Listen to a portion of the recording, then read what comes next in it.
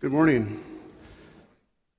Today's scripture reading is from Hebrews chapter 13, verses 1 through 3, and I'll be reading from the Pew Bible.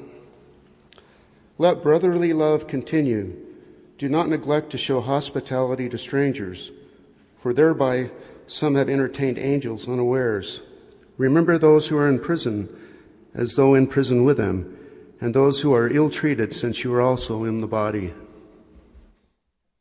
Thank you, Bob. This morning we begin a 5-week series on the 5 practices of fruitful congregations. It's based on a book by a United Methodist bishop, Robert Snazy. Any of the teachers have the book? You can hold it up for me. Anyone? Ann's got it. Look at that. There you go. I would encourage you to read it if you'd like. And I looked on Amazon the other day, and I think they're around $12 if you want to do that. But it's an interesting book that talks about these 5 practices of a congregation. And I want to tell you one thing right now. This is not a new program, and it's not a church growth strategy or anything like that.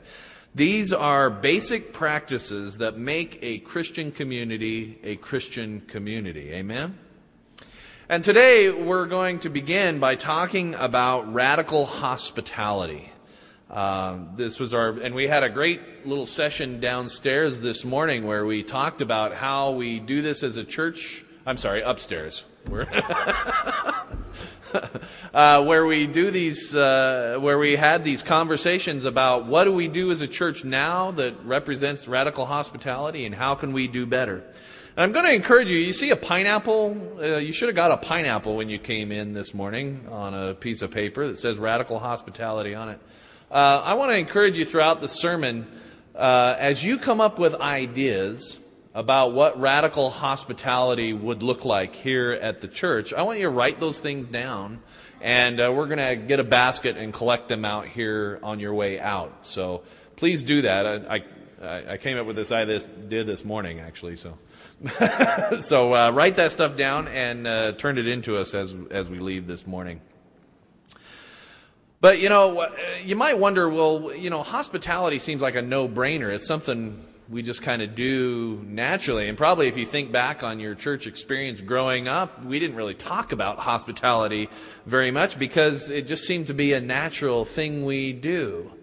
And I guess I want to talk about what I want to observe is that, we don't live in the same world we used to.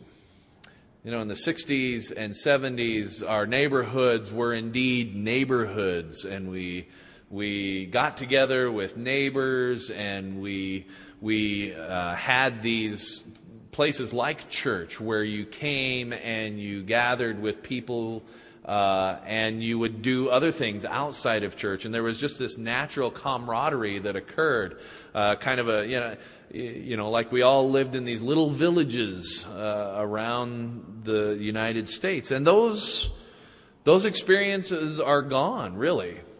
I blame the garage door opener, the automatic garage door opener, because with the invention of the automatic garage door opener, you don't even have to get out of your car to get in the house. You drive right in there. You don't have to get out and wave to your neighbor. Hey, Bob. Hey, Chuck. How you doing? So you don't really have to be connected to your neighbor at all. And I bet there's a good number of us that don't really know our neighbors very well, even in the place we live in. It's very different than in the 50s and 60s. We live in a culture, in a world now that makes everyone kind of perpetual strangers and wanderers. People are far more transient. We move around a lot more than we used to. It used to be that people put down roots, and we stayed with a career for a lifelong time, and we stayed in a home. The house I grew up in, my parents were in for 40 years. And it's not like that so much anymore. My wife and I have moved, 15 times in the 20 years we've been married. Every 3 years, it seems like, we have moved. We're not doing that anymore, by the way. This is it. So I'll get a job as a greeter at Walmart before I move again. But, people are isolated from one another. People tend to group up differently than they used to. And the other reality we live in is that people are skeptical and reluctant these days. Everyone's a little more cautious. Everyone's like my mother, who is, whatever the worst case scenario is, she's going to come up with that in her mind about whatever you're engaging in and warn you of the dangers.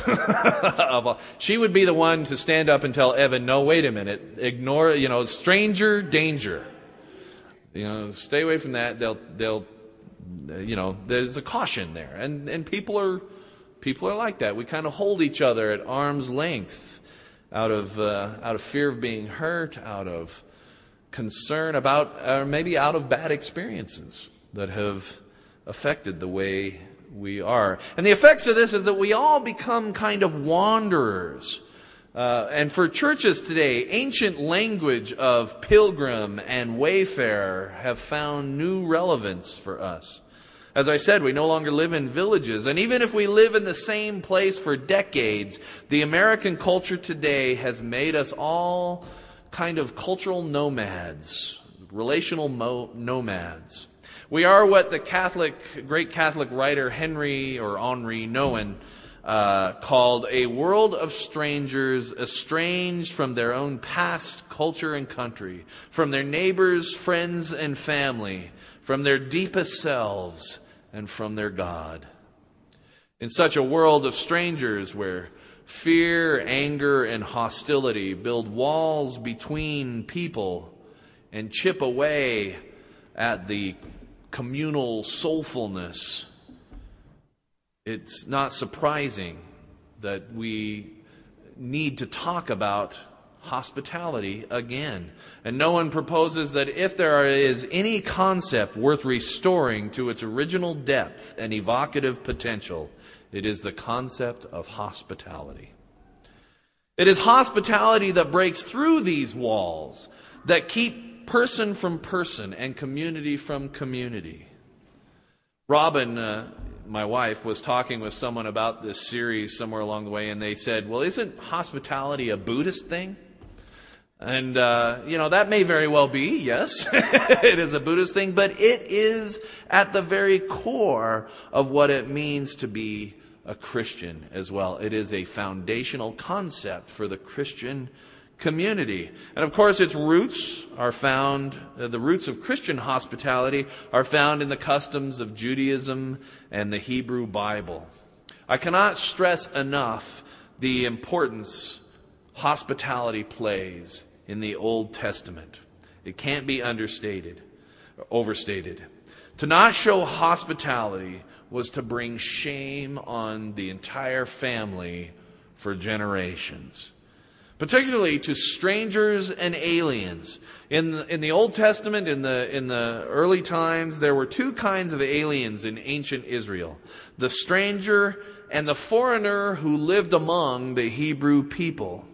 Dare I say, an immigrant who comes into their presence. In speaking about these strangers and these immigrants, Deuteronomy 10:19 says, "You shall also love the stranger, for you were strangers yourselves in Egypt." In recognition of the fact that that the Hebrew people lived as strangers themselves and counted on the hospitality of others, they are called to a life of hospitality as well. In regards to the resident aliens in their midst, Leviticus 19 states, "When an alien resides with you in your land, you shall not oppress the alien.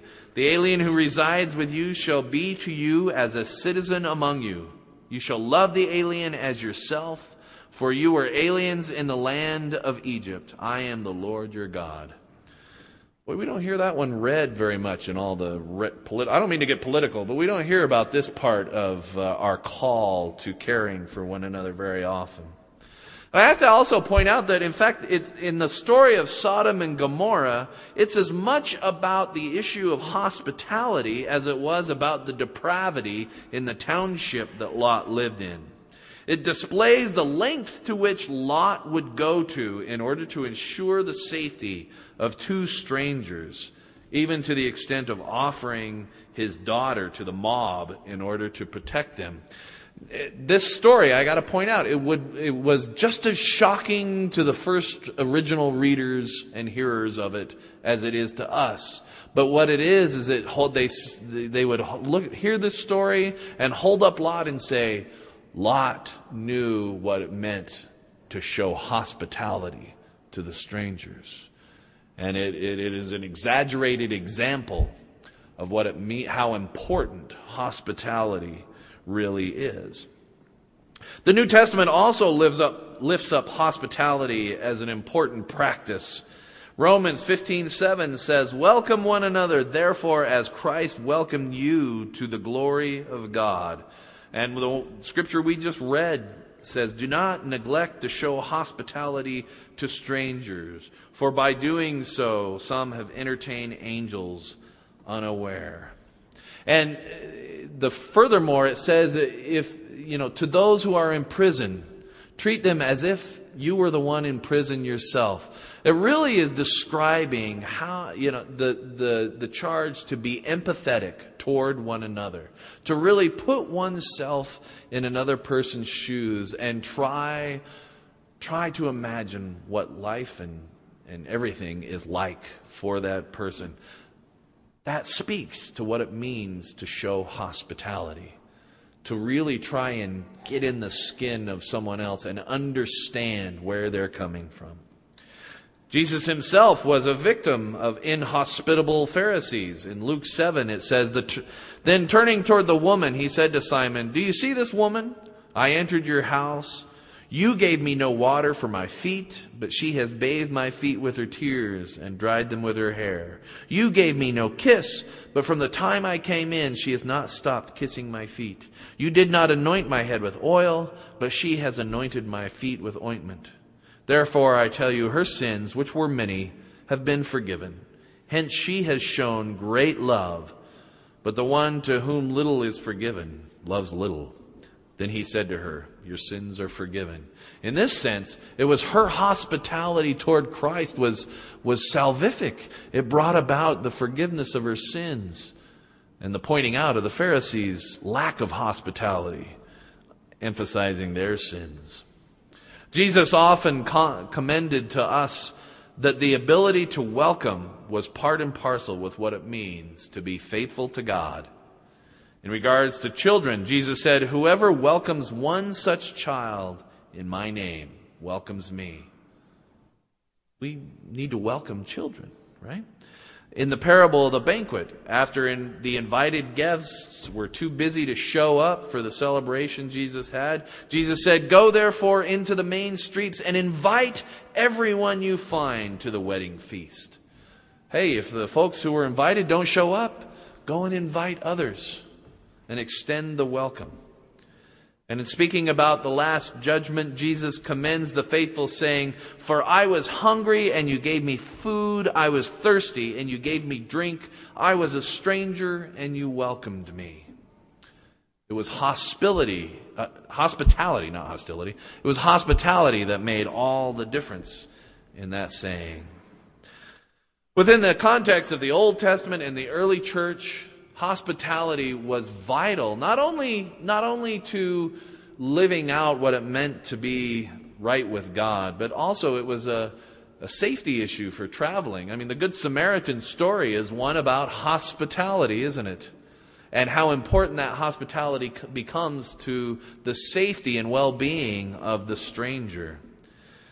It was important that people open their home to travelers, otherwise they would be facing a lot of danger. And it was this reality that compelled the early monastics to adopt hospitality as a key tenet. And often those, monks and nuns continue that tradition of radical hospitality, inspired by God's Holy Spirit and the reality that hospitality must be extended to strangers for the survival. It seems as though hospitality is at the center of what it means to be a Christian. So as we go into this series and as we look at this topic, I'm compelled to wonder, what does hospitality, more importantly, what does radical hospitality look like in this day and age and in our setting here in Salt Lake City? The book by Snazy describes radical hospitality as the active desire to invite, welcome, receive, and care for those who are strangers, so that they find a spiritual home and discover for themselves the unending richness of life in Christ. In truth, I got to say, hospitality is perhaps one of the things we do best, particularly in the inviting and welcoming part. I also wonder if we could do better in the receiving and caring section of hospitality. But, inviting and welcoming, this is a welcoming group. Very good at welcoming people. People at First Baptist are eager to serve others and to go out of their way to be friendly and welcoming, and are genuinely appreciative of people who choose to be here. Amen? We're really good at that. And yet I gotta wonder if radical hospitality is something more than just being open to visitors and friendly. I think every church strives to be friendly, although some of them fail at that. But they all strive to be friendly. But I think there are some more aspects of radical hospitality that we're missing. There are some radical things we do.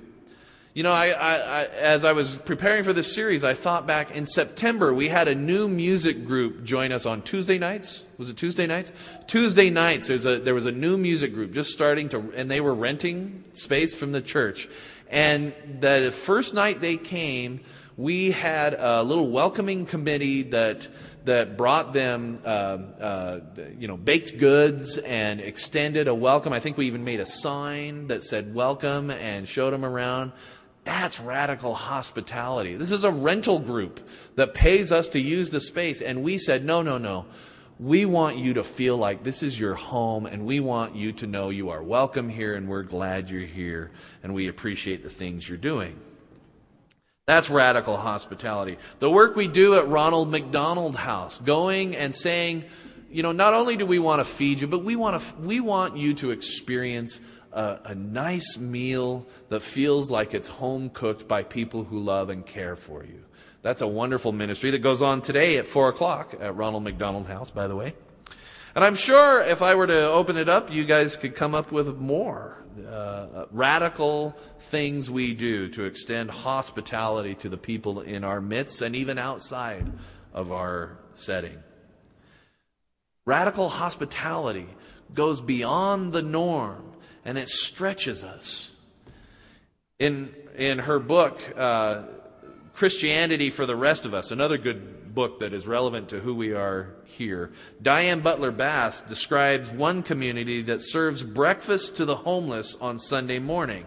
Now that in itself is pretty impressive, and then they experience worship with them. But what is radical about this is that they, rather than just serving them, they set up the chow hall, the fellowship hall, with linens and china, and they seat their guests and they treat them as guests. They have waiters. The people in the church serve them as waiters and pour the coffee and bring them food. And when they leave, they are told, "Thank you for coming. Thank you for being here." And what an incredible gesture of hospitality to go beyond just feeding and providing for that need, but bringing along with it dignity and appreciation and pride of self. You deserve to be served, right? What a great thing to say to someone who spends their nights on the street. For this book, Dr. Butler Bass looked at several mainline churches that were doing well and examined what were the things they were doing right. And I got to tell you, hospitality was right up there at the top. Over and over, people described the attitude of hospitality that made people feel as though they belonged, that made people feel like they were welcome to be a part of this family, that made people never once feel like outsiders. Because I got to tell you, walking into a church has got to be one of the most intimidating things in the entire world. I know for a lot of us, it's been a long time since we've had to walk into a strange church, but it is a very scary thing. But again, these communities that Diane Butler Bass talks about, people were not judged. They were free to explore and question and grapple with their faith and wrestle with God at their own pace in a safe and supportive atmosphere. One said this about a place called Cornerstone in Florida. We don't care who you are, where you came from, what color you are, what your background is, or with whom you choose to share your life. You are here now, and you are a brother or sister in Christ. This attitude extended to strangers, no matter who they were, no matter what kind of life they were leading, says, we want you to be here, and we want you to experience Christ's redemptive love. I know we often say this kind of thing, we, the Christian church, but sometimes I wonder if we really mean it. Radical hospitality really means it. Radical hospitality looks for ways to make the stranger feel at home. As I said before, stepping into a church is one of the most intimidating experiences in the world. And I know, we have some obstacles to overcome to negate that. One is trying to find your way in, which is a challenge. And the other one is just trying to navigate a worship service you're not familiar with, finding your way around. What radical hospitality emphasizes is that we who call this church home, we are hosts to all the guests that come here. Each one of us, not just me and not just the folks who are assigned to take care of visitors, not just the greeters, but all of us have this calling, this duty to host the guests within our midst. And that will make this church feel like home to even the most timid of visitors. Radical hospitality isn't just about what we do here sitting in the pews, but it's about what we do outside of the church as well. Radical hospitality goes out and invites. What are the ways in which we are inviting the community to be with us on this faith journey? Sure, we have signs out that say you're welcome, but what do we do that is radical? I don't know. I guess some of the mission things we do that go out and just make the world a better place says we're here to extend hospitality even beyond ourselves. Those are good things. Here's an idea I had reading this book. What if we bake cookies? I know we have a cookie brigade, right? What if we baked cookies for the service people in the neighborhood and brought it to them, like the police department or the fire department or the trash collectors or the mail carriers? What if we brought them some goodies and we said, thank you from First Baptist Church. Thank you for all the things you do and all the ways you help out and you make this world a better place. That's radical hospitality. Or, we have these groups. I love that thing we did in September. We have all these groups that come and meet here, that come together.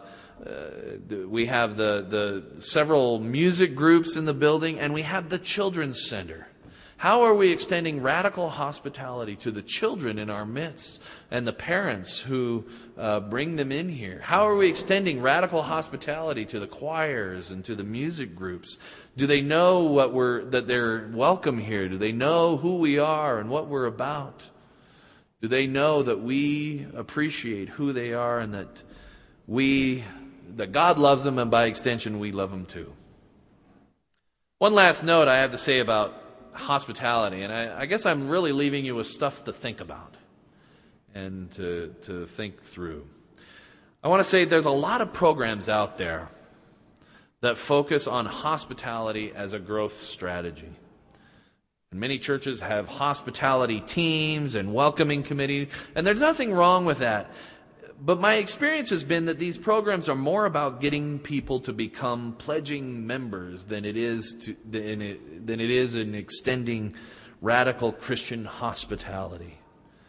Radical hospitality is not a recruitment strategy designed to manipulate strangers into becoming members. Rather, it is a central tenet of the Christian faith, something Christians are called to do for the sake of that thing itself. At the very core of who we are as endowed by the Holy Spirit, we are people of hospitality. We are the family of God. The earliest worship services were called love feasts, and they were meals shared with strangers where people went out of their way to extend love and care to those. And you know what? Christianity started among the neediest people in the world first. I got to tell you, one of the difficulties of radical hospitality is that it's dangerous. You know, we can get hurt sometimes. We can learn hard lessons extending radical hospitality. And yet we are called to it.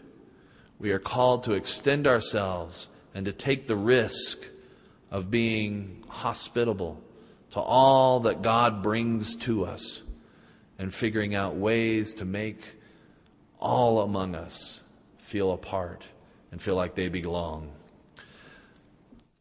I meant to bring this up earlier in the sermon, but I got to tell you, one of the places that is most difficult for new people is during the coffee hour. And, you know, it is one of the most intimidating spaces in our whole life as a church. And it's because, I don't think anyone's doing this on purpose, but, you know, what we tend to do is, first of all, we do a lot of business, with one another, because we don't always see each other during the week. Hey, we got to do this. Hey, we got to do that. Hey, we got to do that. Let's call a meeting. Let's do that. But the other thing is, we get together with people we know and we like, because, again, we don't always see each other. But one of the most important things we need to do is keep our eye out for those who are being left out, those who are new to the community, who are new to church. And all of our groups, all of our cliques, all of our little family gathering groups need to have an open part of the circle to help draw people in and make them feel welcome. I encourage you to think through some of the other ways we as a church really can get better at extending hospitality to those God brings into our midst. Let us pray. Gracious and loving God, we have received so much from the community of faith. We have received much hospitality by caring and loving people around us in this church and in other churches. Help us, God, to extend that hospitality that we have received to others. Teach us how to do better. Inspire us and point us in the right direction that we might become the church you call us to be. We thank you for the opportunities we've had to respond to radical hospitality and the lessons we've learned from it. In the name of Christ we pray. Amen.